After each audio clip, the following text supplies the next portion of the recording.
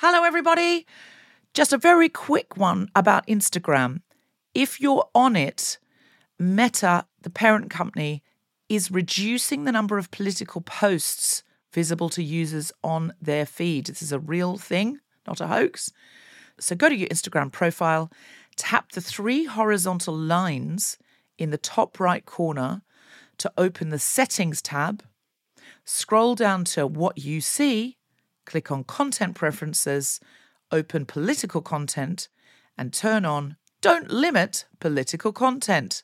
That's an option. Otherwise, you won't see almost anything we post because we are deemed political. Please do that now, or you won't even see the posts about our shows, our fun things. So if you want to see Guilty Feminist content and know when we're coming to a place near you or releasing a new podcast, do it now. Mom deserves the best, and there's no better place to shop for Mother's Day than Whole Foods Market. They're your destination for unbeatable savings, from premium gifts to show-stopping flowers and irresistible desserts. Start by saving 33% with Prime on all body care and candles. Then get a 15-stem bunch of tulips for just $9.99 each with Prime. Round out Mom's menu with festive rosé, irresistible berry chantilly cake, and more special treats. Come celebrate Mother's Day at Whole Foods Market. Mom deserves better than a drugstore card. This Mother's Day, surprise her with a truly special personalized card from Moonpig. Add your favorite photos, a heartfelt message, and we'll even mail it for you the same day, all for just $5. From mom to grandma, we have something to celebrate every mom in your life. Every mom deserves a Moonpig card. Get 50% off your first card at moonpig.com. Moonpig.com. One size fits all seemed like a good idea for clothes. Nice dress. It's a t-shirt. Until you tried it on. Same goes for your healthcare. That's why United Healthcare offers a variety of flexible, budget-friendly coverage for medical, vision, dental, and more. So whether you're between jobs, coming off a parent's plan, or even missed open enrollment, you can find the plan that fits you best. Find out more about United Healthcare coverage at uh1.com. That's uh1.com. I'm a feminist, but recently I got out of a feminist Zoom by claiming I was doing another feminist Zoom when in fact I was doing a moisture mask and rewatching Succession. To be strictly fair to me, I don't think it was going to be a very productive feminist Zoom. You know, one of those ones where it's just you just know it's going to be all talk. So I was like, do you mind just filling me in with the highlights? There were only 3 highlights. It was a 1-hour Zoom. That's all I'm saying. 3 highlights, and I didn't need that. What I did need was a highlights on your cheeks. I wanted hydration. You deserve hydration, actually. I really care about my skin now. I really care how hydrated my skin is because it does make a huge difference. To me. Got it. And to feminism. And to feminism mostly. Because face buoyancy... people reading. If you've got a buoyant face, if you're coming out there and you're like smiling moistly... Sorry for people who cannot handle the word moist. I'm apologising in spades for that. But I think that that's actually one of the primary tenets of feminism is radiant skin. I think that's definitely part of it. I just really like having good skin. So fine, sue me. I did a drunk elephant moisture mask. What's a drunk elephant moisture and why is it called that? Oh, drunk elephant's just a type of product. Oh, what a terrible name. Don't say that. They won't send me more free stuff. Oh, sorry, no. What a great name. What a great name. Edit that bit in. What a great name. Drunk elephant. Oh, I want to try that. Excellent. So my skin is more moist. Excellent. Well done. Speaking of elephants, I thought you said I came out of a feminist zoo. And I was like, Zoo. What's a feminist zoo? I got out of a feminist zoo by telling them I was going to a different feminist zoo. Do you think in a feminist zoo they actually have feminists that you can go and look at behind a cage, or feminist animals like the seahorse? I don't think you can go and pet Gloria Steinem, no. I would love that. I mean, maybe you don't go in and pet her, but maybe you go in and you have a cup of tea in her enclosure and she talks to you about the 70s and, like, you're like, oh, I had no idea. Thanks so much, Gloria Steinem. Yeah. Yeah? Yeah. Well, listen, that would be ideal, but I still feel it Just should talk be about more moon of a, cups. Should be more of a seminar than a zoo. Than a zoo, yeah. That's my feeling. But maybe feminists are endangered, and so it's the great quandary of zoos that you actually have to have them captive so you can raise the money for future conservation of feminists. I feel... Do you know what? I feel Big Pharma is behind the feminist zoo. It usually is. It's men's rights activists have tried to convince you that feminists are a dying breed and therefore we need to lock them up. That's what it is. It's definitely going to be one of those. What's his name? Peterson. What's his name? Jordan Peterson. Jordan. Yeah. Let me do that again because I should know his name, but I really forget it. I think it's actually feminist that you didn't. Do you think? Yeah. Joe. I wanted to call him Jojo Peterson. I knew that wasn't right. Jojo. No, it makes him sound cute. Don't infantilise him. No, he could be in an enclosure then. Yeah, he can be in an enclosure. And we'll throw bananas at him. Do one. Okay, you do one. Okay, I'm a feminist, but I read Goldilocks to my son and I always do Mama Bear's voice like this. Then Mama Bear looked at her bowl of porridge and said, "Who's been eating my porridge?" It's so funny. I know that it's not feminist. And I'm like, then Mama Bear says, "Why don't we go for a walk and then we'll let the porridge cool down?" That's genuinely terrible. Get out. That poor child, that's a boy who's being told women talk like this. No, just Mama Bear. Goldilocks has got a very deep voice. Okay, then that's fine. That's fine. That's fine. As long as there's a variety of voices. Yeah, when she breaks the chair, she's like, "No, fuck." No, I'm joking. "Oh, nah, look what I've done. I need to sleep, eh?" That's how Goldilocks talks. There's a range of women involved in the story. Also, why is why are Mama Bear and Papa Bear sleeping in separate beds? Point number one. Point number two, how could they go for a walk, come back, and one of their bowls of porridge be too hot and the same size bowl or even a medium one be too cold? How can they be that different and then the third one is just right in an even smaller bowl? Riddle me this. It does seem like a setup to catch a child. I'm a feminist, but I secretly wish I were a man. Same. Hold. A gay man with a hot boyfriend and a white sofa and a Dolce & Gabbana suit and a close personal friendship with Lizzo. I would love that. I think I'd just be so great at being a gay man. I really think I'm wasted. Yeah, I genuinely said in high school, I feel like I'm a gay man trapped in a woman's body. Yeah. I don't think I have outlived that idea at all. If you look at my very flamboyant hand gesture and the fact that I'm dressed like Peter Allen. Now, does anyone know who Peter Allen is here? Yeah. Only a couple of people. You should Google him. He's a gay icon. I don't know if he was... He was married to Liza Minnelli. He was married to Liza Minnelli. Yeah. And there was Hugh Jackman did a show about him called... The Boy from Oz. The Boy from Oz. Yeah, he wrote some absolute bangers, but there is a...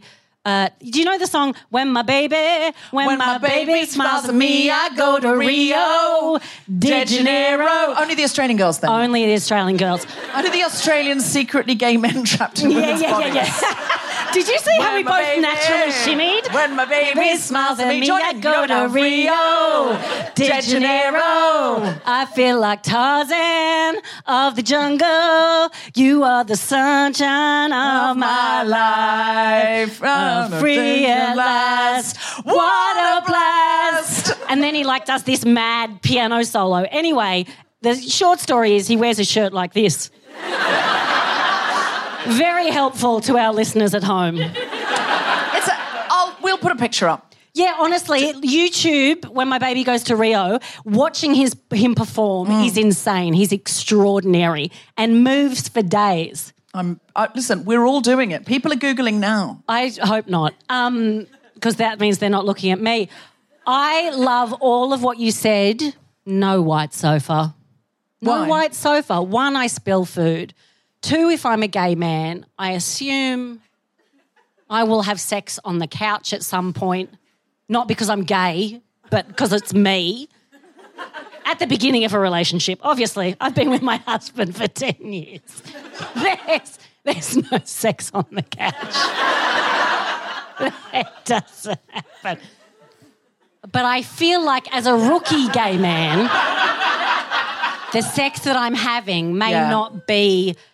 I just am worried about a white couch. I'm worried about a white couch. I visit gay men and they have white sofas and they're pristine. And also, by the way, then some of those same gay men will say, oh, I'm going to see my child this weekend. And I'm like, you have a child? And they're like, yeah. Lesbians had my baby. I gave them my sperm. And I'm like, that sounds like the dream life. I would love lesbians to have my baby. I have a friend who is a lesbian. Yeah. And can you believe that? That's the end of the story. And her and her partner have 4 children. Mistake. And they don't think so.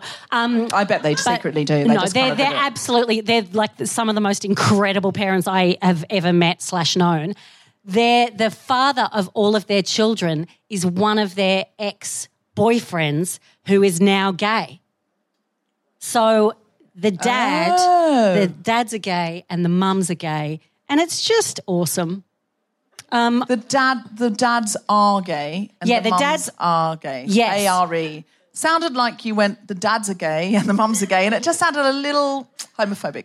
Oh. But you meant A-R-E, not A. Oh, a gay. No. Just the way you said it. He's one of those, He said a gay. Yeah, it just didn't... He's a bit of one of those gays. Should I do another one or do you want to do another one? I feel like we've got another one in us. I've got 2 more. Oh, go for it. Yeah. I'm a feminist, but I feel great anger towards women when I ask them if they have deodorant. They say yes, then bring out a roll-on. Oh, yeah, no. I didn't say, can we swap BO? No. I said, do you have any deodorant? I want antiperspirant. I don't want to touch something that used to be on your body, if that's okay. No, I see that. Awful. Yeah. Outrageous behaviour. I hear that. Better for the environment, though. I don't care.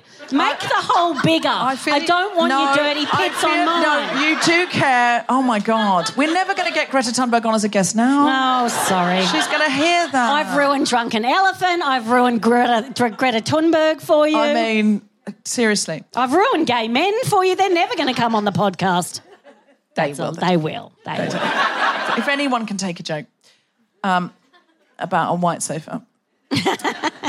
I'm a feminist, but I fear if I lived in the 1960s, instead of full-time fighting for women's rights, arm in arm with the sisterhood, it's possible I might be following the Beatles around in a Mary Quant dress and white go-go boots trying to shag Paul McCartney.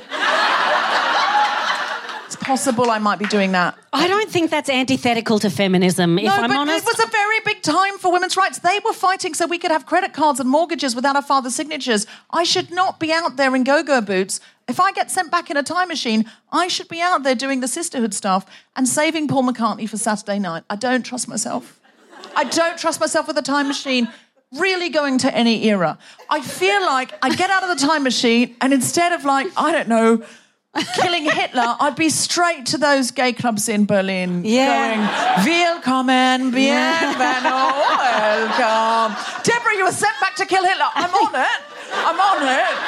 Definitely on it. But I just want to quickly... Can we just wait till they call last drinks? Wait till they call last drinks and then we'll get to Hitler. I just want to be with Sally Bowles in a nightclub first. I definitely will kill Hitler, though. Absolutely. I'm on it. Similarly, do you know what I mean? Like any time, if I was to go back to Shakespeare's time, instead of sneaking on the stage as a woman, pretending to be a man, pretending to be a woman, pretending to be a man, pretending to be a woman and breaking boundaries, it's possible, You'd be in one of those big dresses with someone underneath. I definitely want to try a corset. Yeah. Is that what they call them? No, I just think I would probably be a bit like, oh, can I get into Queen Elizabeth I's court? And oh, can I? I love that. I just want to flirt with Shakespeare. I don't have to shag him. Like, he's a married man. You don't have to. But you could. I love that your concern in time travel is that you're going to be a slut. instead of saving the world. You don't have to choose, Deborah. That's what I'm saying. I'm very sex positive. I'm all up for ethical slushery. I'm just saying I just might get distracted from the target of the... Do you know what I'm saying? Anyway, the target of... killing Hitler or whatever. I'm meant to be doing... That's why I'm in... They've not sent me back in the time machine, so I can have a great time in the Kit Kat Club. Phew. Do you know anyone with a time machine? Get on with it. Okay. No, and so therefore let's do more. Okay. I'm a feminist, but when I tried these trousers on initially, I had a stylist and she went, "Oh, they're too big for you. We'll have to take them in." I'm like, "Oh, no, how embarrassing." And I'm like, "Oh, God, am I too skinny? Oh, no, stop it." Karmically, because of my fat phobia, what happened is she took them in and she took them in a little bit too much. So now I'm always on the cusp of a camel toe, always so close. And it just reminds me to not ever be happy about losing weight, that every weight is the right weight. But every time I walk, I'm like, oh, nearly, no, not yet, oh, nearly. I can't drink too much water because it pushes the front out and brings the bottom up. Do you know, I discovered during the pandemic actually, I discovered the joy of the low crotch. I didn't know about low crotches, but there are drop crotches that are absolutely incredible. And then they don't do any of the action. You're really leaning into your bisexuality, aren't you? With a drop crotch. With a comfortable trouser, absolutely, mate. I feel like... That's not an insult. That's by to buy. Listen, I'm bisexual and I enjoy a drop crotch. Come at me, haters. Do you want to do your last one? I just did it. Oh, you did it? Yeah. That's why we were talking about crotches. You need a time machine, mate. Live from Soho Theatre in London, the Spontaneity Shop presents The Guilty Feminist with me, Deborah Brussels-White, guest co-host Felicity Ward, and our very special guests, Zoe Brownstone and Priya Hall, talking about our feminist origin stories. Hello, and welcome to The Guilty Feminist. First week of the year, baby. Here we are, smashing the patriarchy. It's not even mid-January. Not like all those lackluster feminists that are still scrabbling around to the celebrations going, "Oh, I'll smash the patriarchy next week." You are out on a fucking Saturday night to do some serious feminism. Saturday night, baby. Other people are down at the Comedy Store listening to feminism-free comedy. Just yuck it up down there, guys. You don't care about the world. Not like us. We're just better than others. It's really nice to come together and be right in a basement, isn't it? It's reassuring each other how right we are.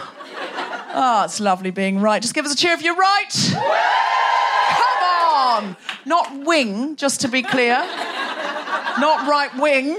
I only realised after I did that, this is all ad-libbed, that's what you need to know.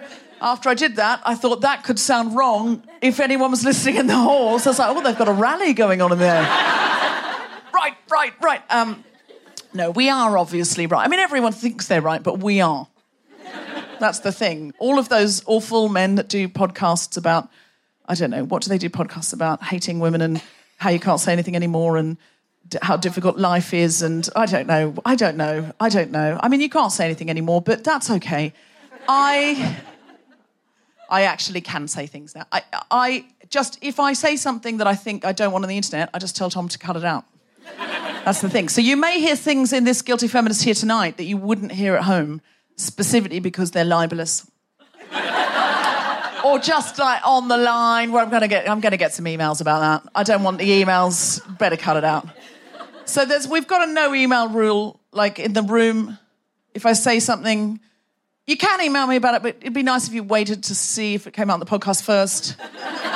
Because then sometimes you'll be like, she figured it out for herself. That wasn't cool. That wasn't cool because it's all pretty much ad-libbed. Okay, so we don't have a team of writers like they do on a television show, unless you'd like to volunteer at the front row there. So first of all, who listens to The Guilty Feminist? Yeah! Give us a cheer if you don't know what you're at. Yeah! You don't know what you're at? I do not want to impose gender on you. Are you a man? Is it okay? You are? Yes, you are. Have you been brought by a woman? And she sat you in the front row? I know. She feels you have something to learn, sir. She's brought you here for education. She told you it was comedy. She's like, Saturday night. What's your name, sir? Richard. She said, Richard, Saturday night. You like comedy, I like comedy. We like a laugh. Do we need a laugh, Richard? Oh, we need a laugh, Richard. We need to laugh. Soho Theatre, you know Soho Theatre. We've seen comedy there before, Richard. We saw that Russell Howard there. You enjoyed that, didn't you? You enjoyed that. That was for you. We remember we sat in the front row and that was really fun, yeah. Should we do that again? And Richard's fallen for it. Doesn't know what he's at, does he? Doesn't know what he's at. So you're at a comedy podcast, Richard. Relax. But it's sometimes about people like you. Richard, that's just the truth of the matter. I wouldn't normally do it like this, Richard, because often we do shows at King's Place and there's a sort of sense of, it's a bit of an arts centre, so I do more of an arts centre opening. But this is a comedy club, Richard. I'm duty-bound as a comedian to give you a very difficult time tonight. Now, I'm not. You seem lovely, Richard. Would you call yourself a feminist, Richard? Very eager, wasn't that very... Don't applaud. The bar is so low for men. He said he was a feminist in a vulnerable situation where it would have severely cost him to say he wasn't. Give him a round of applause. You behaved like he picked up his own baby. Yo! What a wonderful father! Would you say you're a feminist if you were not in this environment, Richard? I really would. You really would? Is he a good one? He's getting better. But, yes. I don't want to call you Richard's wife because it's a feminist show. And I'm sure it's not how you identify. And I don't even know if you're married. I don't know anything about you. No. Okay. Sorry, don't mean to pry. That's too much. I just sort of was... Yeah, I just meant because that Richard's wife's the funniest thing to say that's not feminist. That's why I said it. As I was saying it, I was like, I don't think they're married. I don't get that vibe. What's your name? Barbara. Richard and Barbara.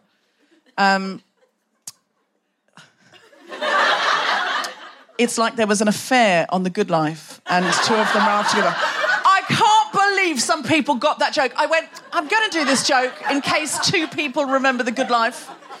And on one side, there was Richard and Barbara. No, on one side, there was Tom and Barbara. On the other side, there was Richard and Margot. Thank you very much. There's more people know 1970s sitcoms that I gave credit for. This is a delightful audience in every conceivable way. So listen, if you don't listen to The Guilty Feminist, you'll catch on. But it's a feminist space. But look, so just to start us off, what we're going to do tonight, we've got 3 comedians tonight on the bill, as well as me. So we're going to have a lot of stand-up comedy tonight. But we're also going to talk about our origin stories as to how we became feminists. We're going to talk about how we became feminists. Does anyone in the audience have an origin story of how they became feminist? Does anyone remember, like, something from your childhood? I've never asked this question before. I just said I'll try it. Something from your childhood or something where you went, this is not right? Has anyone got anything? I thought Richard was going to go like this. Because they do have confidence, don't they? Yes. What's your name? Ursula. It was when I was like 7 and my primary school teacher asked for strong boys to carry chairs into the assembly room. And you said, I'm a strong boy. Yeah, pretty much. Did you? Did you complain? I just carried all the chairs. Did you? You carried all the chairs to demonstrate? You Lisa Simpson, you. So impressive. And that was the moment where you went, fuck this. But yeah, my mum helped. Because you couldn't really carry the chairs because you're a girl. Yeah, no, I see. No, I get it. Listen, sometimes we speak and then we act and then we go, he was right. But we don't let them know that, and that's what's important. I've sustained an injury before demonstrating how feminist I am, but I limped away with a smile on my face and they never fucking knew. And that's what's important about feminism. Anyone else got anything they want to tell us? Yes? What's your name? Kirsten. Kirsten, great. In the nativity play, Yes. I was cast as the innkeeper's wife. Right. And I got no fucking lines. I just had to stand there and agree with my husband, the innkeeper. That there was no rooms? Yeah. Were you tempted to go, actually, I've made a spare bed up in the other room. He's useless at innkeeping, you know. He turns all the customers away. He can't be asked with it. But the reality is, he's a dysfunctional alcoholic. And just wrote a little EastEnders scene for yourself there. Well, I was 5. No. That's no excuse for no feminism. What, but you just felt the burning injustice, did you? I was fucking livid. And did you find out he was being paid more? He got a lot more credit. He got a lot more credit. It was unacceptable. Excellent. So say no to the innkeeper's wife role and say, excuse me, why can't a woman be an innkeeper? Have you never been to an inn? Quite. Yeah, absolutely. And I wish you would have dressed like a really winchy, sort of, you know, here I am at my... It wouldn't have stopped me. But there's 5-year-old winter costumes out there. I don't have children. Maybe it's not appropriate. Thank you very much, Kirsten. Has anyone got another origin story? Anyone? Yes? I was the only girl at the after-school science club. The rest were all boys. And did that make you go, why have more girls not applied? Or did you just feel... So did you then go on a recruitment drive to get more girls to join? Yeah, I did try. Did you? Yeah, And definitely. they weren't interested because girls don't like science? Well, I don't think that's true because I then did a science career, so... Yeah. Amazing. I'm kidding. Obviously, girls, I didn't... I said that so straight that people thought, I think I've misjudged her, Brown. She's got a real blind spot. No, I like a lot of what she says, but she's got a blind spot for women in STEM. She genuinely doesn't think they're cut out for it. I'm thrilled in that. And what did you become? I work in forensic science now. Forensic science? So you're like Quincy, to use another dated television reference. Quincy MD. Do you know Quincy MD? It's like an American television show. If you haven't seen it, young people, there will be repeat. Because we used to watch all these things on repeat because we didn't have Netflix, right? So we just had to put on the TV whatever was on. We had to watch that. And so we watched all sorts of stuff and we broadened our tastes. You, Gen Z, you're going down a hole of your own making. And listen, some of it's good and some of it means you're going to miss out on the good life. Now... And you're not going to know who Quincy is. So you're in forensics? Yeah. Wow. So do you help solve crimes? In theory, I hope so. If I do my job properly, I do. Okay, can I ask you that again, but can you pretend you're a man? Yeah. So do you help solve crimes? Of course I do. Yes! That's the spirit of the after-school science club. And finally, Richard, you said you're a feminist. Do you have an origin story? It's a simple question. If you really are a feminist, you'll remember when you decided that was a good thing. Remember right now, you're a white man. Yeah. Just take that confidence and marshal it into the microphone. You've crushed it a little bit. That's my specialty, sir. I've seen you on field. Rich, have you got anxiety for Richard? He's fine.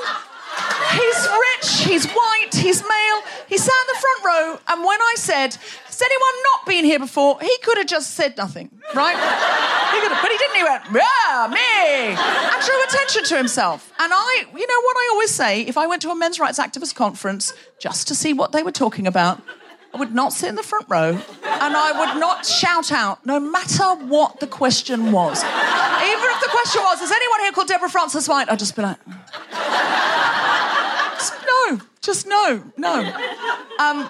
So Richard's fine. You do not need to worry about Richard. Richard could buy and sell us all, for sure. And I know that because when I said, what do you do? He was like, oh, no, I don't have any money right now. And that's definitely what rich people do. No, he's absolutely fine. Are you fine, Richard?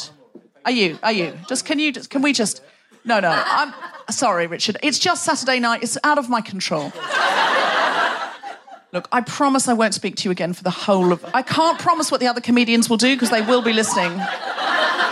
When you come up, can you just be nice? If you're going to talk to Richard, gang, can you just be nice? If only... What's your name?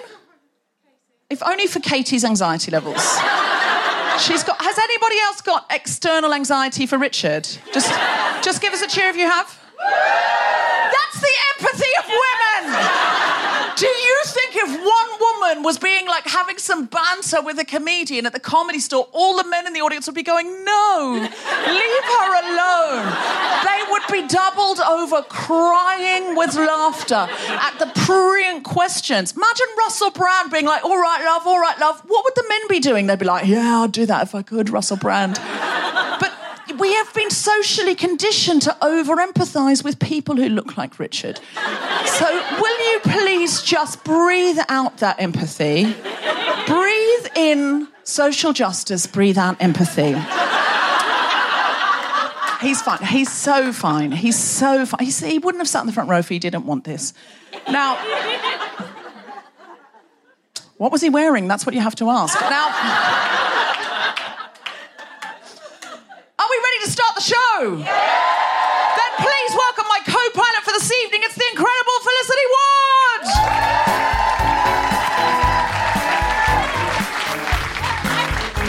You sit in the middle. Sit in the middle, Felicity Ward. Middle, because I deserve it. Oh, Felicity Ward, it's so wonderful to see you. We haven't done nearly enough Guilty Feminists together for so long. I know. Hey, can I tell you why I'm wearing gloves? Because I was going to like you to, because you weren't wearing them backstage, and it's really it looks like you're going to murder me. That's what my husband says every time I put them on. Literally. Yeah, I see why. You don't just a little leather glove. Yeah. Anyway, I went to put my hair up before I came out, and I put my hand in the pocket of my coat, and my hair elastic wasn't there. But I went, oh, a glove, and then I went, oh, yeah, I could wear those. Side note, I did lose the letter from my doctor to get a referral to get tested for ADHD. I get distracted. You've definitely got it. Let me diagnose you as a fellow ADHD. But can I just ask forensics, is this a sign that she's murdered someone? In your experience? I mean, they are red gloves, so... What you're suggesting will cover the blood? Is it? No. Even with, like, not blood? Even with just, like, clothing, it's just not a good sign? I'm not sure about that. Well, what the fuck are you saying then? I'm just joking. I'm so sorry. What's your name? Your name is not forensics. It is forensics, actually. It's a French name. My name's Amber. Amber. Oh, good name. You should have your own TV show, Amber Forensics. It's like Amber... Is that the best name you could come up with? No, I've got it. Amber Forensics. I've done it. No. It should be... This is what it should be. The show should be called Green, Amber, Red. Ooh. Hashtag traffic light. Yeah. Do you know how excited I am to be out of the house? And everyone always says, like, that's like a standard comedy joke. They're like, because I just came from so-and-so, so I'm just happy to be anywhere. I've been living with my fucking in-laws for a year. Oh. So I am so happy to be here because December was hard. So hard. This is the Guilty Feminist, the podcast in which we explore our noble goals as 21st century feminists and our hypocrisies and insecurities, which... undermine them. Thank you very much. I'm Deborah Frances White. With me is Felicity Ward, and with our incredible guests, we are going to be talking about our feminist origin stories. Whoa. I'm very excited.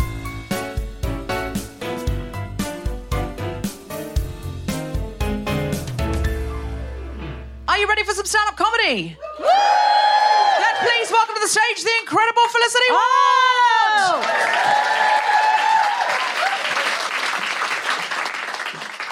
I went to cheer then, and then I thought, no, I might piss myself. So I didn't clap myself on. No pun intended. Doesn't matter. Shut up. Anyway, let's get this out of the way. I look like a vegetarian. I always looked like a vegetarian, never been one. I absolutely could be a vegetarian if I didn't eat meat, but... unfortunately, I do eat meat. We have a lot in common. They love animals, and I also love animals. but I also love animals. I know there's probably lots of vegetarians and vegans, and I'm just realising this is the wrong crowd to do this material, but we are in too deep now. I will say I did this material in Brighton and someone yelled out, "Boo!" And I panicked and I said, "Did you say moo or boo? Did you..." Because I genuinely love animals from the bottom of my heart. But sometimes I see a little lamb bounding in the meadow and I'm like, "Oh, look how cute he is." And I'll run over and I'll give a little cuddle and I'll put my face in him. And then a little bit of mint sauce, 180 degrees, slow cook 2 hours. Obviously, that's a joke. You put the mint sauce afterwards, not before. It's a condiment, not a marinade. Duh. Like, we all know that. I've tried to cut back the amount of meat that I've eaten. I've made a conscious choice. I also watched Seaspiracy, and so I have not had any fish or anything from the ocean for about 6 months. Side note, why was that called Seaspiracy and not Conspiracy? S-E-A. You fucking idiots. It's just sitting there. Anyway, why don't you just call it C-C-C-C? Duh. I have tried to cut back, and my fella and I did this together. We were like, let's see if we can introduce some non-meat stuff into our some substitutes into our diet. And so he tried something called Quorn. Have you heard of Quorn? Quorn? That's what it's called. Quorn. Quorn. That's the name they settled on. Quorn. Someone pitched the idea, like, any names? Someone went, "Quorn?" And the room of people went, "Say that again?" And they went, "Quorn." "Quorn? Yeah, quorn." "Oh, let's take that to the boss. That's pretty good, actually." And they take it to the boss. They're like, "All right, I've got a new product. It's going to do this, it's going to come down." "What's it called?" "It's called Quorn." "Quorn? Quorn. Quorn. Quorn. You seeing how much my jaw has to move? Quorn. Quorn. Quorn. Quorn. Look at the neck stress. Quorn. Quorn. I look like a mother bird feeding its baby. Quorn. Quorn. Quorn. Quorn. It loses meaning after a while. Quorn. Quorn. It sounds so desperate. Quorn. Quorn. Quorn, like it got separated from its parents in a war. Quorn. Quorn. It's in the dark. Quorn. Are we still to get corn? Corn. If you went to a friend's house and they're like, "What's for dinner?" "Well, I'd like to offer you some corn." "Corn?" You're like, "Are you okay?" "No." "Corn? Corn? Corn?" It's a question. Corn? Corn? Corn. If corn is the question, the answer is no. Corn is... It is a terrible meat substitute. It is. It's like a sad mince, but it's very versatile. You can put it in anything. Pop it in a bolognese. Stick it in the bin. It goes anywhere at all. And honestly, we just always have a pack in the fridge. Same packet since 2012. It lasts. It's durable, and that's because it's made of breadcrumbs and sand. And I truly respect vegans and vegetarians, because the awful shit you eat so that we can live on this planet for another 5 years is truly extraordinary. I have so much respect for you. I cannot believe you're doing it all the time. All the time. You're like, "Yes, I'll have this corn. Corn? Corn? Corn? Corn?" How do you buy that in the shops with a partner and go, "Do you want some of this? What is it? Corn? Corn?" You're eating corn. You're eating nut loaf. Formidable name. Nut loaf. Would you like some of my nut loaf?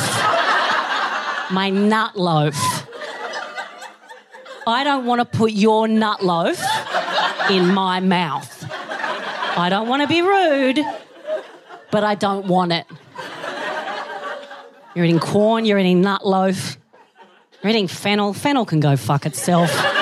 Fennel. I get it. You're an apple. You're an onion. You're both. I don't care. 2 N's, 2 L's. What are you trying to prove? Get over yourself. Hate fennel. You're eating kale. Kale is bad. Kale is very bad. I don't have a lot of jokes about that, but I do need to spread the word, because It's too popular and I don't know why. I don't know who is doing the marketing for kale, but come and do my next show, please. Because I've tried kale in lots of ways. And Annette, you saw that one? Did you see that? Just dressing to one side, aren't I? I'm not afraid. Kale, anyone who says, if you tell anyone that eats kale that kale is bad, they go, no, all you've got to do is you stick it in a pan, you whack in some olive oil, you whack in some paprika, then you mix it up with peanut butter, you make a satay sauce, then you just put in loads of like non-dairy butter, and then you like add something completely different that changes the flavour of it, and then you put in like loads of water, and then you cut it up so you don't get the texture at all. Kale is bad. If you need to put that much extra stuff on it, it's not good. It's unsalvageable. Let it die. Now, I put this on the internet and someone was very, very adamant that they had a recipe that would change my mind. So I went, okay, what is it? Now, to be fair, I did try it. What you do is you take a bag of kale, you put it on an oven tray, loads of olive oil, salt, pepper, then you put smoked paprika on it, you stick it in for 10 minutes, I think, like 180 degrees. They come out, they're like little chips, happy to report, still disgusting. Do not eat kale. I will leave you on this. What I do like is that most restaurants now have vegan options, they have vegetarian options, they have gluten-free options. It's very inclusive, very, one love. And that's wonderful. I think it's really important that vegans and vegetarians should be able to eat everywhere. You're saving us. I appreciate it personally. At the same time, when I go to a vegetarian or vegan restaurant, I am not extended the same courtesy. I'm like, can I have the mushroom soup? But instead of mushroom, may I please have a small suckling pig? Never received well. That joke does not have a strong enough punchline for me to end the bit with, but I forgot that until I just did it. So I will leave it there. Thank you. Felicity Ward, everybody.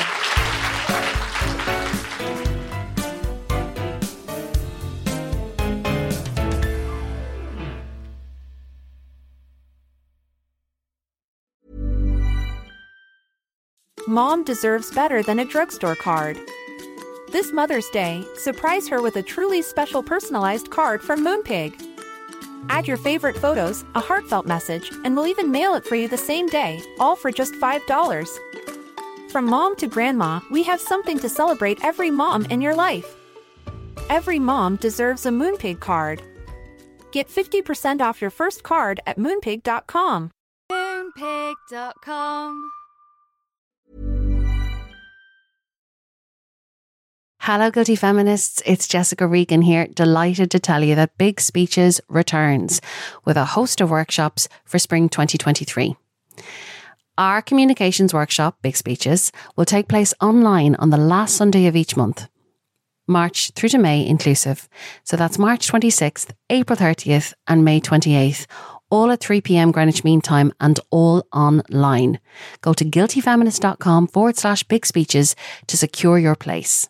We can't wait to see you to help you take space, find your voice, and get the most out of the year ahead. Hello, Guilty Feminists. This is Deborah, just briefly interrupting to let you know that we have a big Guilty Feminist live show for International Women's Day at Leicester Square Theatre in London on the 4th of March. Get your tickets now. It's going to be a spectacular one. We'll be in King's Place in London on the 17th of March. Get your tickets now. We've been having some fabulous times recently back out at live shows. We miss you. Come back out. Get tickets soon, though, because a lot of them are selling out. And please don't forget to rate, review, and subscribe to the podcast. Even if you've rated and reviewed it before, it really helps other people find it. You can rate, review, and subscribe for every episode if you want to. Please give us 5 stars. And tell people about the podcast online or with your face. You can also join our Patreon to get ad-free episodes. And now back to the podcast. Our first guest today is a Canadian comedian and writer who spent several years in Amsterdam before moving to the UK. Her new album, Dearly Deported is out now. Please welcome to the stage and welcome to the stand-up mic, the incredible Zoe Brownstone.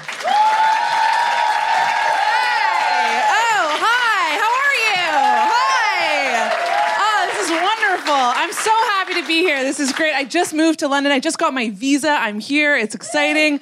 Awesome time to move to the UK. Yes, my Canadian dollar means something here now. You have a new prime minister. It's huge. Very exciting to have him. You guys don't agree with me. I think it's historic. Honestly, I do. I really think it's historic. It's the UK's first ever fully fuckable prime minister. I think that's a big deal. Those big ears and all that gorgeous money, yes. Like him a lot. I am from Canada. I love being here. It's so fun. When I meet a British person, I have to immediately tell them that I'm from Canada. First thing out of the gate. Otherwise, they hear my accent and they assume that I might be a racist. So I have to be careful. I'm very proudly Canadian, but I haven't lived there in a long time. I moved to the Netherlands, like Deborah said, 3 years ago to be with my Dutch boyfriend. Anybody else fucking stupid? Nope, just me. All right, that's fine. Are there any Dutch people in tonight? Great. We can all agree that they're trash, right? That's a trash country. They're outrageously beautiful, outrageously gorgeous, unreasonably tall. It's like, you're so tall, how come you didn't see the Germans coming? You know what I'm saying? I had a hard time. I had a hard time in the Netherlands. They bullied me. The Dutch bullied me. They had a nickname for me. They used to call me Hipster Anne Frank. I am a Jew. I can tell that joke. Don't worry. I was chosen to tell that joke. I'm a Jew. I'm a Jewy gumdrop. Any Jews in this basement tonight? Get him! We found them! No, sorry, that's not a good time for that joke.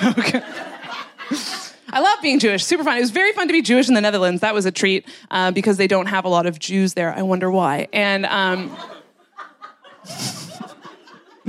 it's fun because I talk about being Jewish on my set and sometimes people have questions. The number one question I get asked is, Zoe, you're Jewish, but are you fully Jewish? That's a weird question. I don't know what the right answer to that question is. Also, you would never ask a Catholic person that question, right? Right? Because everybody knows you can't be half a pedophile. So that's... It's a math joke. I don't... I got the nickname Hipster Anne Frank because just like Anne, the Dutch government was trying to deport me from that country. Not because I'm Jewish, but because I wasn't paying my taxes. Because I'm Jewish. So and it worked. They did deport me. They kicked me out last year. They kicked me out, and it was at the time it was really scary. But I got to come here, so it's awesome. I love London. I'm having the time of my life. There's just one tiny thing. I am Canadian, and I have been living in the Netherlands, so I'm not entirely comfortable with your drug laws. Because I do occasionally smoke weed every day. And it's not legal here, which is adorable. That's so cute. You guys smoke weed? We smoke weed in here? That's one shy person. That's fine. That makes sense. I smoke weed. I do it for the health benefits mostly. I think it's healthy to once in a while get extremely paranoid. And then just try to figure out how to masturbate. Anybody else? Play that puzzle? I'll save you some time. It is impossible. It can't be done. Done a lot of research. Can't be done because here's the thing. You can't have an orgasm if you're worried that your ancestors are listening. Okay? It's distracting. That's tough. These days I like to smoke weed and just have a thought. I like to have a big thinky thought, right? Just like I put my phone away. I try to think about big questions of the universe, that we don't have answers for. Why doesn't Dyson make sex toys? Right? We know about Dyson. We've heard of Dyson. We know about Dyson, right? World's strongest vacuum. We know about Dyson. You're telling me you've never walked up to one of those hand dryers at the movie theater? This guy, that guy right there, and thought what? I wonder if I can fit my entire body inside of this. You can't. I've tried. was thinking about this the other day. Do you have to pee after sex if you pee during sex? I don't know. Is there a doctor in here? I don't know. I need to find out. Are you a doctor? No. Okay. Are you sure? Because she thinks you're a doctor. That's a doctor, right? Oh my, you would know. She's not answering because she likes to pee during sex. That's fine. That's fine. That's you. No kink shaming. And after. Healthy. Got it. We have our answer. Thank you. This is actually another medical question I've been thinking about recently. While I have you. Is it unhealthy to suck in your stomach for longer than 15 years? I don't know. Is that bad? Is that bad for you? I've been thinking about body stuff recently, honestly. I'm trying to get a hold on all of it. I recently turned 30 2 years ago, and I just want to, I just want to figure it out, you know? Like, I'm seeing a therapist. Horrible idea. Don't do that. Learning things about myself I didn't need to know. I didn't need to know this. I found out recently I have an eating disorder. I didn't know this. The clinical diagnosis, it's very common. The clinical diagnosis for it is female. Yeah, that's it. That's the end of the diagnosis. That's the whole thing. I've been Zoe Brownstone. Thank you so much. Zoe Brownstone, everybody! Come take a seat.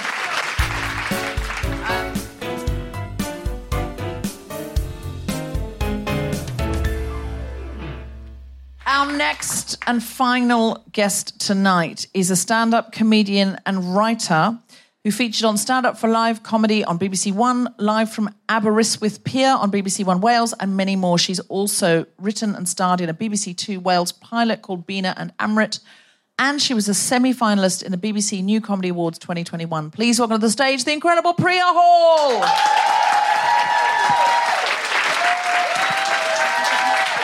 Oh, hello. Hello. I'm very excited to be here. Happy New Year. Are we all excited about 2023? Yes, bye 2022. Bye the devil we know. Hello, the fear of the uncertain. 2022 was a big year for me. 2022 is the year that I started seeing a tiny little 5'1" lesbian. Now, when I say seeing, I mean dating, not like hallucinating. She is real. I have checked. She's not a ghost. But if I did have to describe her as a ghost, I'd describe her as a reverse poltergeist. Because everywhere I go in my flat, she's doing DIY. It's fantastic. Me and my girlfriend went on a date recently. We went pottery painting in Brighton because some stereotypes are true.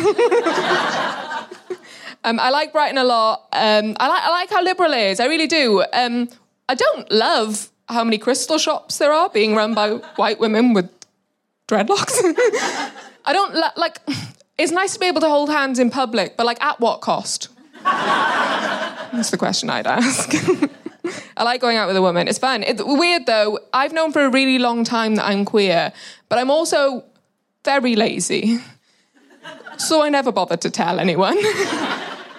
And then when I started going out with my girlfriend, I had to come out to a lot of people in a really short space of time. I was like, well, I need to do this. I had to do drive-by coming outs. Because I was like, well, I can't just show up everywhere with this tiny little lesbian with no explanation. I can't just walk into a room and be like, don't look at her, she doesn't like it. I need an explanation. I did drive-by coming out. So I've had to come out to a lot of people in a really short space of time. I came out to my nana. That was pretty exciting. And my nana is very, very cool. She's 87 years old. She has a criminal record and a new hip. She's cool. But she is still an 87-year-old woman from the South Wales Valleys. And I had to come out to her and I was really nervous to do it because I just didn't know how it was going to go. And it went okay. It went better than I expected. One thing she did say, though, was that she was worried that without a man in the picture, I would have no one to look after me. Which does beg the question. If you were ever looking for someone to look after you, would it ever be a man? No one's going to provide for you better than a lesbian with toxic masculinity. Do you know what I mean? I'm fine. My nan's okay with it now because she's met my girlfriend. She met my girlfriend in the summer. I took her around and it was a lovely sunny day and the sun was shining and my nan was looking out in her garden and she was like, oh, it's lovely and sunny and my lawn needs mowing. but none of my lovely grandsons are here to do it for me. And my girlfriend's eyes lit up. And she went, oh, Sheila, I can mow your lawn for you. And my nan looked at her as though she had 3 heads. She was so confused. And what that means for me is that I got the privilege, nay, the honour, of watching my 87-year-old grandmother watching a tiny little lesbian mow her lawn. And it was the best thing I've ever seen before in my life. It was like, you know those videos where orangutans see close-up magic for the first time?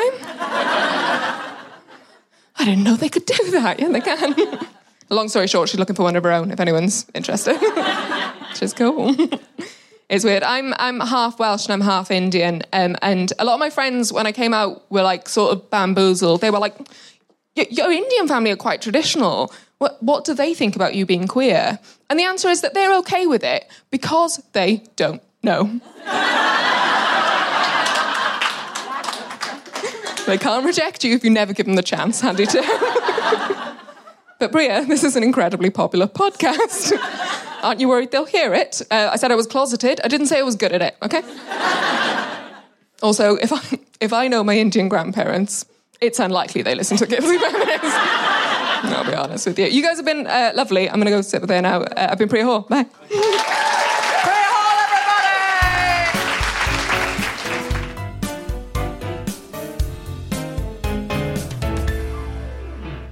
So wonderful to have you on the show. Zoe and Priya, thank you so much for coming. Thank you for having me. Thank you. We thought we'd talk about our origin stories tonight for feminism. Zoe, do you remember your origin story for feminism? Well, I was raised in a feminist zoo, so... You have a real Gloria Steinem vibe, actually. I come from a massive family of feminists, men, women. I'm very, very lucky. My mom was a literal feminist icon. I don't know what to say. So she was an icon. Yeah. She was a fashion designer for many years, and then she single-handedly started Toronto Fashion Week. So she's like she's a real powerhouse, big shoes to fill that I will never fill. She's just constantly outdoing me. So fuck her. Nice to have that hanging over you. Yeah, super fun. So are you a Nepo baby? I'm like a super low key Nepo baby. My dad was also like in a rock and roll band for many years. What? But it's like I'm like a Canadian Nepo baby, so no one's heard of any of these people. Right. So it doesn't actually help you. No, not at all. No. So it's annoying because you get the Nepo baby label, but in fact it means none of the benefits. Presumably in Canada though, do people know who your dad is? Absolutely not. Okay. No. All right. They know the bands that he's toured with. Like, you might know. I mean, do you guys know? Y'all know Life is a Highway, Tom Cochrane? Fuck, I know Life is a Highway. That's a banger. My dad went on tour with Tom Cochrane. I got to go on tour with the band when I was like 10 years old. That's presumably your feminism origin story. Yeah, that's definitely a part of it. I was you are almost famous. Yeah. I'm like non-sexual. Yes. I was 10. Oh my God. 10. Yeah, I was wee, and it was amazing. Was it? Yeah. Did you see things though in the rock and roll space and in the fashion space growing up that made you go, "Ooh, Lord"? Because both of those spaces are quite, I don't know, neither of them unregulated. Yeah, and also neither of them scream feminism, do they? They don't even whisper it. No, fashion can be, let's be quite honest, very exclusionary, and it's there's been some headway recently, but I feel it's reluctant headway. It's like, if we don't make bigger sizes, we're gonna have to close the shop. So I guess we have to. Yes, I've given reluctant headway before. Can I say that again just for the edit? Edit in the laughs, but... Because you feel like you fluffed it? I did fluff it. I've done that before. I've given reluctant headway before. Sorry, I talked over it. I was the fluffer for your reluctant headway. I said, fluffer, we don't need you anymore. Sorry. The director's called action. Let's do a Quilleen take. 3, 2, 1. I've given reluctant headway before. Still funny. Beautiful. A great second fake laugh. What a beautiful Thank second you. laugh. I think they were more laughing at the fact that we were repeating it. Yes. We thought. So, yeah, were there times in both of those industries where you were like... Oh, absolutely. Yeah. I mean, also, keep in mind, this is like the early 2000s. We were miles away from like plus-size models, different-looking bodies, different abled bodies. Like, we were very much still in the Kate Moss world of fashion. We were in deep heroin chic. Oh, absolutely. And like a bad time for me, if I'm honest. A bad time for women. No. I would say I saw Kate Moss on a poster on the way here and I was like, oh, no. Yeah. It's back. They're saying it's back, but it'll never be back in the way it was. No. What I'm saying is I am the real victim of heroin chic.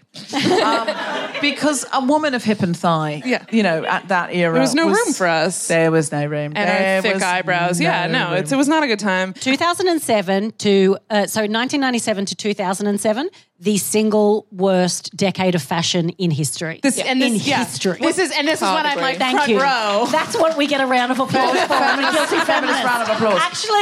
Actually. You haven't gone into fashion or rock and roll, No. I notice. You have gone into comedy, which is sort of worse than either of those. Yeah. And why would you do that? I definitely knew there was literally no room for me in fashion, and it didn't appeal to me. But the thing with comedy is that it's not necessarily a visual medium, and I don't mean that to say like don't look at me, but it's just like it's really about what's up here and what comes out of here, and that sounded sexual, but it didn't mean to be. No, I know what you mean. You know what I mean? There's a lot of offbeat people in comedy. I mean, obviously, I really believe in inner beauty for others, but when it comes to me, of course, I'm critical like anyone else, but I can genuinely see beauty in every single person I meet. Yeah. And I try and do that in the mirror. I try and go, how would you look at yourself with generous eyes? But all I ever really manage to do is go, how do you think you look to someone else objectively? Like,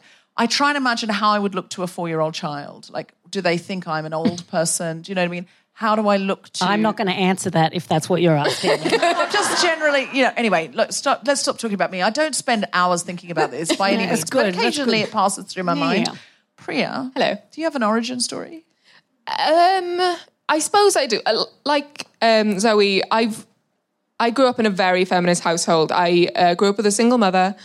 All of the men in my life were either absent or quiet.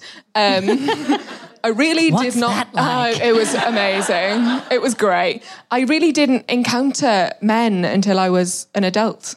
And then I was like, oh, God. I mean, they were in school, but we really ran the roost. So we didn't let them talk. And then I got to uni and started watching YouTube videos about the Bechdel test. And then I was unstoppable, just really insufferable. Amazing. And that was my origin story. So as a child, you're saying that you were surrounded by women? Surrounded by women, loud women, quiet men. Ideal. Absolutely. Go to Wales. Interesting. Did you ever have a situation at school where you saw an injustice and you stood up for it, or you felt the pain of it? Like, we had an amazing audience member who told a story about how she was cast as the innkeeper's wife in the Nativity and she had no lines, and she felt basically the same feeling that, what's her name in The Crown? No, don't look at me for that. Who's Are you trying to say the Queen? If you said Ozark, I could answer you, but The Crown is... Who's the... Claire Foy. Okay, Claire let me Foy. take that again. Reluctant headway. She felt the same pain that Claire Foy felt when she found out that Matt Smith made more than her in The Crown. So did you have a moment where you felt that? See, that's such a deep cut reference. It's really only happened 2 years ago. Oh, really? Yeah. Okay, fair enough. Recent. That's so awful. Not especially. So I went to a Welsh language school, and it's very... Elvish? Yes, very elvish. Oh my God, so much I elvish. imagine Welsh people are magical. That's it. No. Afraid not. So it was a very small school, mostly run by women. I was Mary in the school play. I threw the baby into the Just cot. say that in front of her like that's nothing. I'm so sorry. She's sitting there carrying her trauma into this space. She's boldly shared, and you're just like, I was Mary and I dropped the baby. So I really had it all. Sorry. Wow, you really It's a different generation. were raised in a feminist zoo. Yeah, I can't complain about it. And then obviously I grew up and realised the world wasn't like that. So that was a fun lesson to learn. Because I met somebody and she said that her parents told her she could do anything at all and they never mentioned gender. And she said, I was so angry with them because all my childhood I did everything I wanted and everything I thought. I never even thought about gender. She said, then I went to university and everyone in the first year was talking about feminism and talking about how unfair life was for women and girls. And she said, I was like, no, it isn't. You can do anything. And they all laughed at her. And she went home and she said, why didn't you tell me? And they said, we didn't want to limit you. And she said, but you should have told me about sexism. I think this is really unfair. And I thought, you really can't get parenting right, can you? I agree. No, I agree. My parents are great. I love them. If you're listening to this, you're great. But they fucked me a little bit. Yeah. How did they fuck you? Because they instilled this belief in me that, like, you can be whatever you want to be. And, like, looking at their careers, I was like, I guess I can. Because neither of them went to university and yet had very successful careers in their fields and instilled all, like, me and my siblings with this, like, go, do, be, create. And then I got to university and it was like, oh, and you suddenly were introduced to the concept of the glass ceiling. Absolutely. And it's quite low. I would say of my mother, she, when I was a kid, very much like feminist icon, just did exactly what she wanted whenever she wanted. And then when I got to like my early 20s, she's the one that started being like, so when am I going to have grandbabies? Oh. When are you going to meet a nice man? And I was like, firstly, how dare you? How dare you, Mandeep? I've just named her. So listen to this, Mandeep. We were all in such a hypnotic trance with your beautiful accent that we didn't hear the name, so don't worry about it. Absolutely fair. That looked very flirtatious, and I apologise. I do have predator energy. Felicity Ward, do you have a feminist origin story for Saturday night? Well, look, I had the perfect blend of a mother with strong feminist ideals that she wanted to pass on to me in the confines of a relationship with an alcoholic in small beach town Australia. So let me tell you, I am damaged. I can do anything unless I'm in a relationship, and that will always come first because my priorities are pretty fucked up. And I do not always practice what I preach. Practice what you preach. Practice what you preach. Thank you. Yeah. So I was like, I had a really big chip on my shoulder when I was younger that I could do anything that the boys could, but that didn't come from feminism. That was because I assumed my dad wanted a son. So this got more serious than we all intended. So I always had that chip on my shoulder, and I ended up doing this sketch show when I was like 24, 25, and we got onto television very quickly. And I remember the first interview I ever did, and this is why I'm generous to like women who are in their 20s who say very anti-feminist stuff, because I said, like, because this still gets asked, how embarrassing. This was in 2005. There was my first interview ever with a newspaper, and they said, what do you think about women doing comedy? And one, I thought that was a reasonable question. I didn't question that. And I said, it's fine as long as they're not talking about women's stuff. Ooh. Women's stuff. I grew up in a very sexist household, in a really small town, 1980s, regional Australia. It takes a while. It takes a while to figure this stuff out. Yeah. And when did you figure it out, though? Probably my late 20s. I broke up with I was in a very long-term relationship, and we broke up, and then I sort of had to figure out who I was, and then I sort of started seeing things on the news about how, there were places that women couldn't breastfeed. I was like, what? Oh, I don't really understand that. And so it started do you know what it was? I read Caitlin Moran's How to Be a Woman. Oh, yeah. I know that that's very, 101 stuff. No offense to her, but it's not.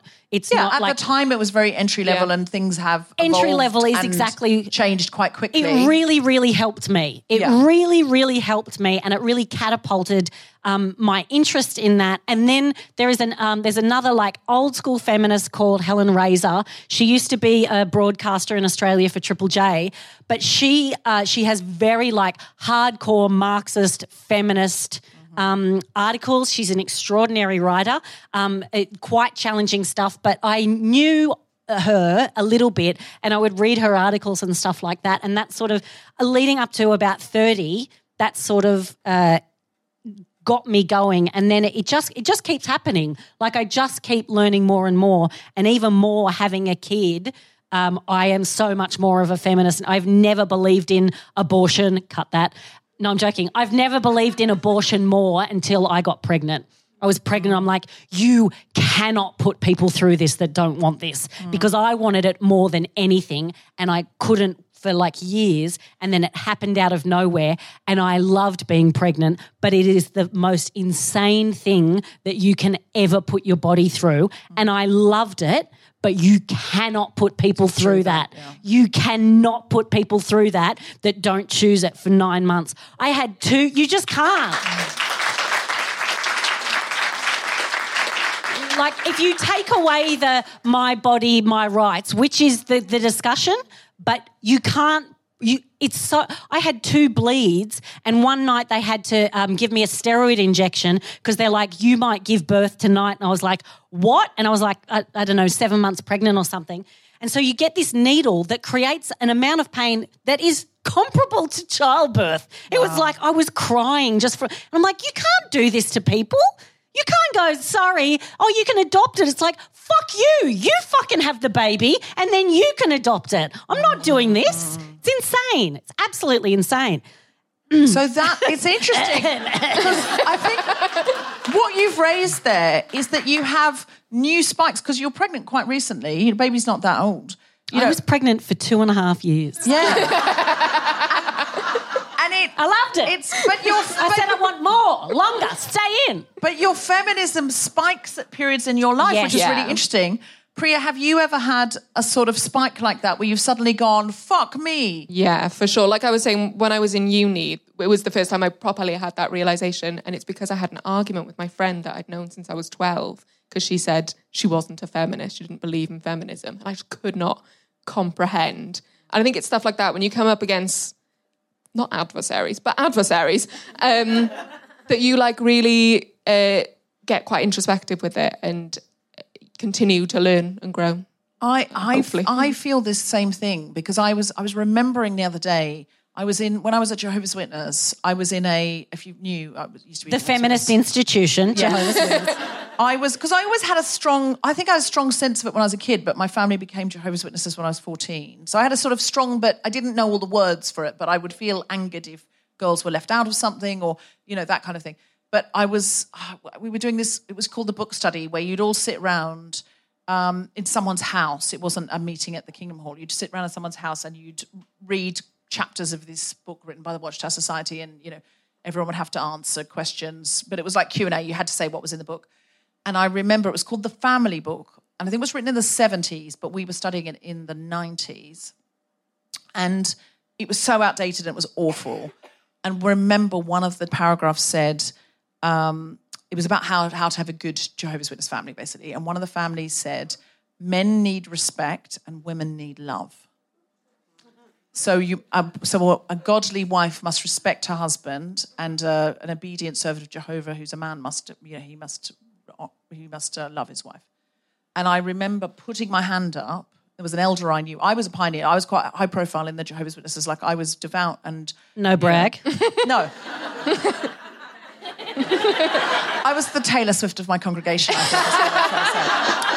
But what I'm saying is I wasn't this sort of angry feminist slacker up the back. I was a devout Jehovah's Witness. I was a pioneer. I had responsibility. Pioneer is people that knock on the doors, for free, 90 hours a month. And so I was 90 hours a month. Fucking hell, man. And so... my dad was a door-to-door vacuum cleaner salesman. Very similar. Very similar. Did he work for Dyson? No. Electrolux, the enemy. So, yeah, and I remember this so well. There's just this paragraph angered me to my core. And I put my hand up when the question was asked, what do men and women need? I put my hand up and said, both men and women need love and respect. And I just looked this elder in the eye. And he looked back at me and went, yes, but who wears the pants in the family? and someone else put their hand up and said, the man. And I was like, fuck this shit. I stayed in that religion for some years afterwards. It's so hard to get out. It's so hard to get out. It's a high control group, and the punishment for leaving is everyone and you love shunning you and everything. But, oh, man, those things.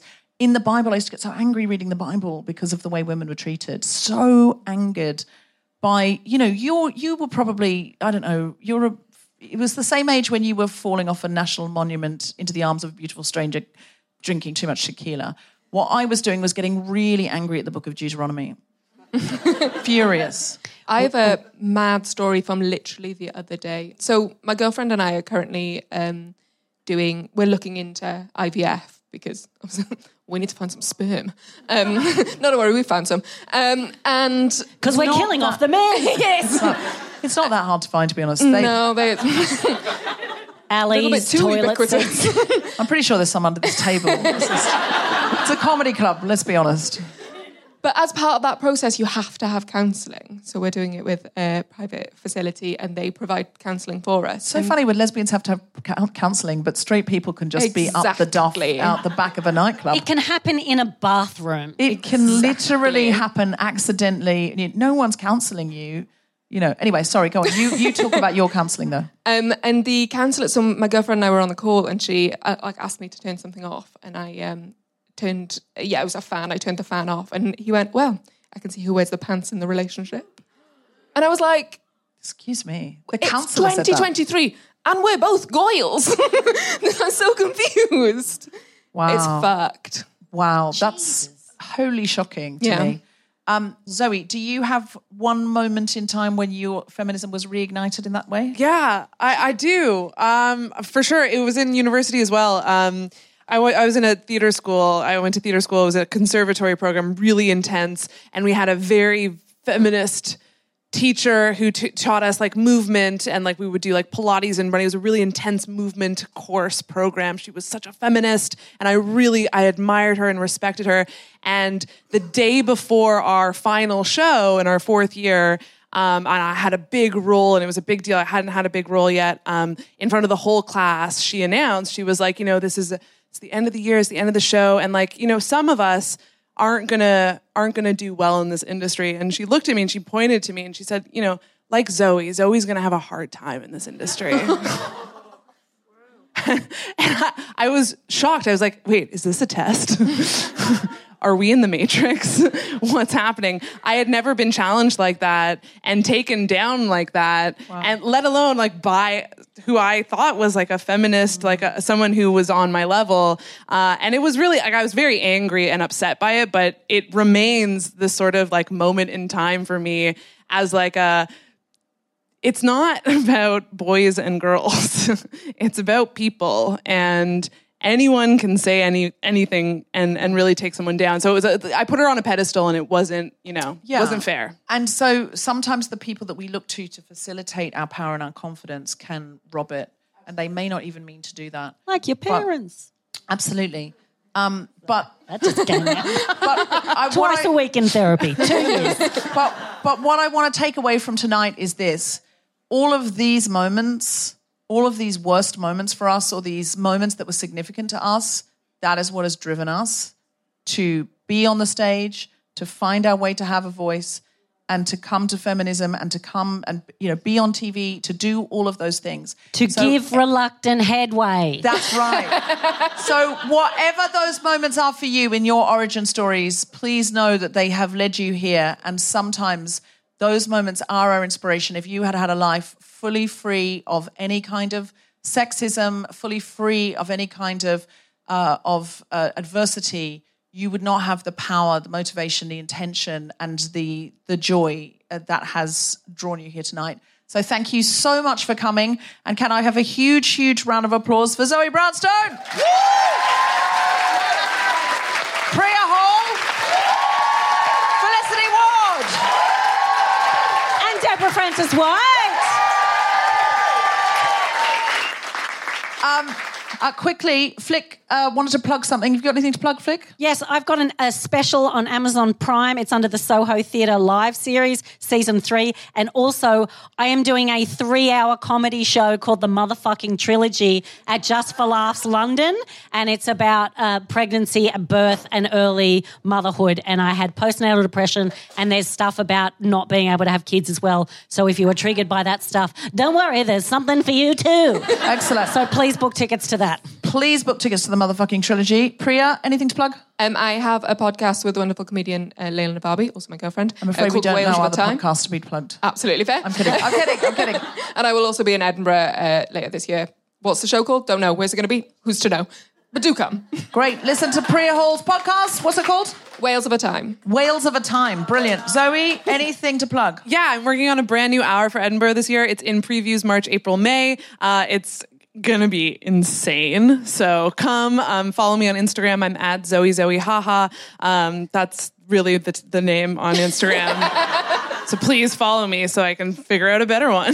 Great. If you could find us, follow us on socials. If you'd like to come to another show, we've got one January 26th at King's Place. We've also, if you know anyone out Kingston Way, we're at the Rose Theatre this month. If you know anyone in Dublin, we're there, but I think that might be sold out.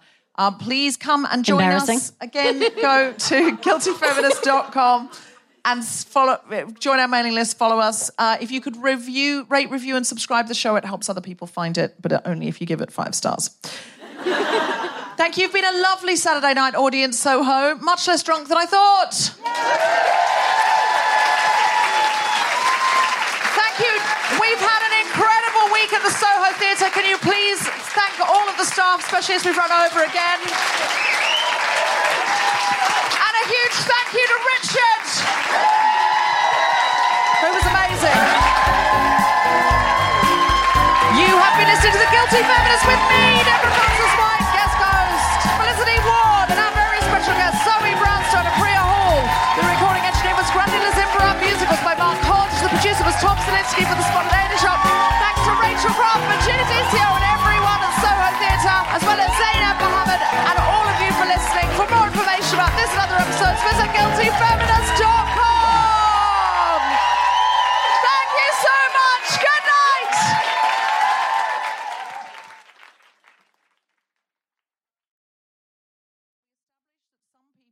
I felt there was empathy in the audience. Okay. I felt it. We breathed the empathy out. It's all fine. Okay. Okay. Everyone's having a really good time. Okay.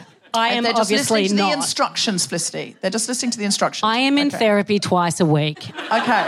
And I don't know if it's enough. Am I lowering my antidepressants this week? Yes. Is it related to my outbursts? I don't know, but I'm not going to tell the pharmacist that.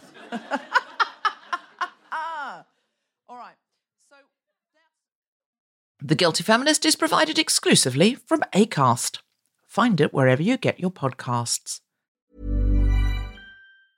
Mom deserves the best, and there's no better place to shop for Mother's Day than Whole Foods Market. They're your destination for unbeatable savings, from premium gifts to show-stopping flowers and irresistible desserts. Start by saving 33% with Prime on all body care and candles. Then get a 15-stem bunch of tulips for just $9.99 each with Prime. Round out Mom's menu with festive rosé, irresistible berry chantilly cake, and more special treats. Come celebrate Mother's Day at Whole Foods Market.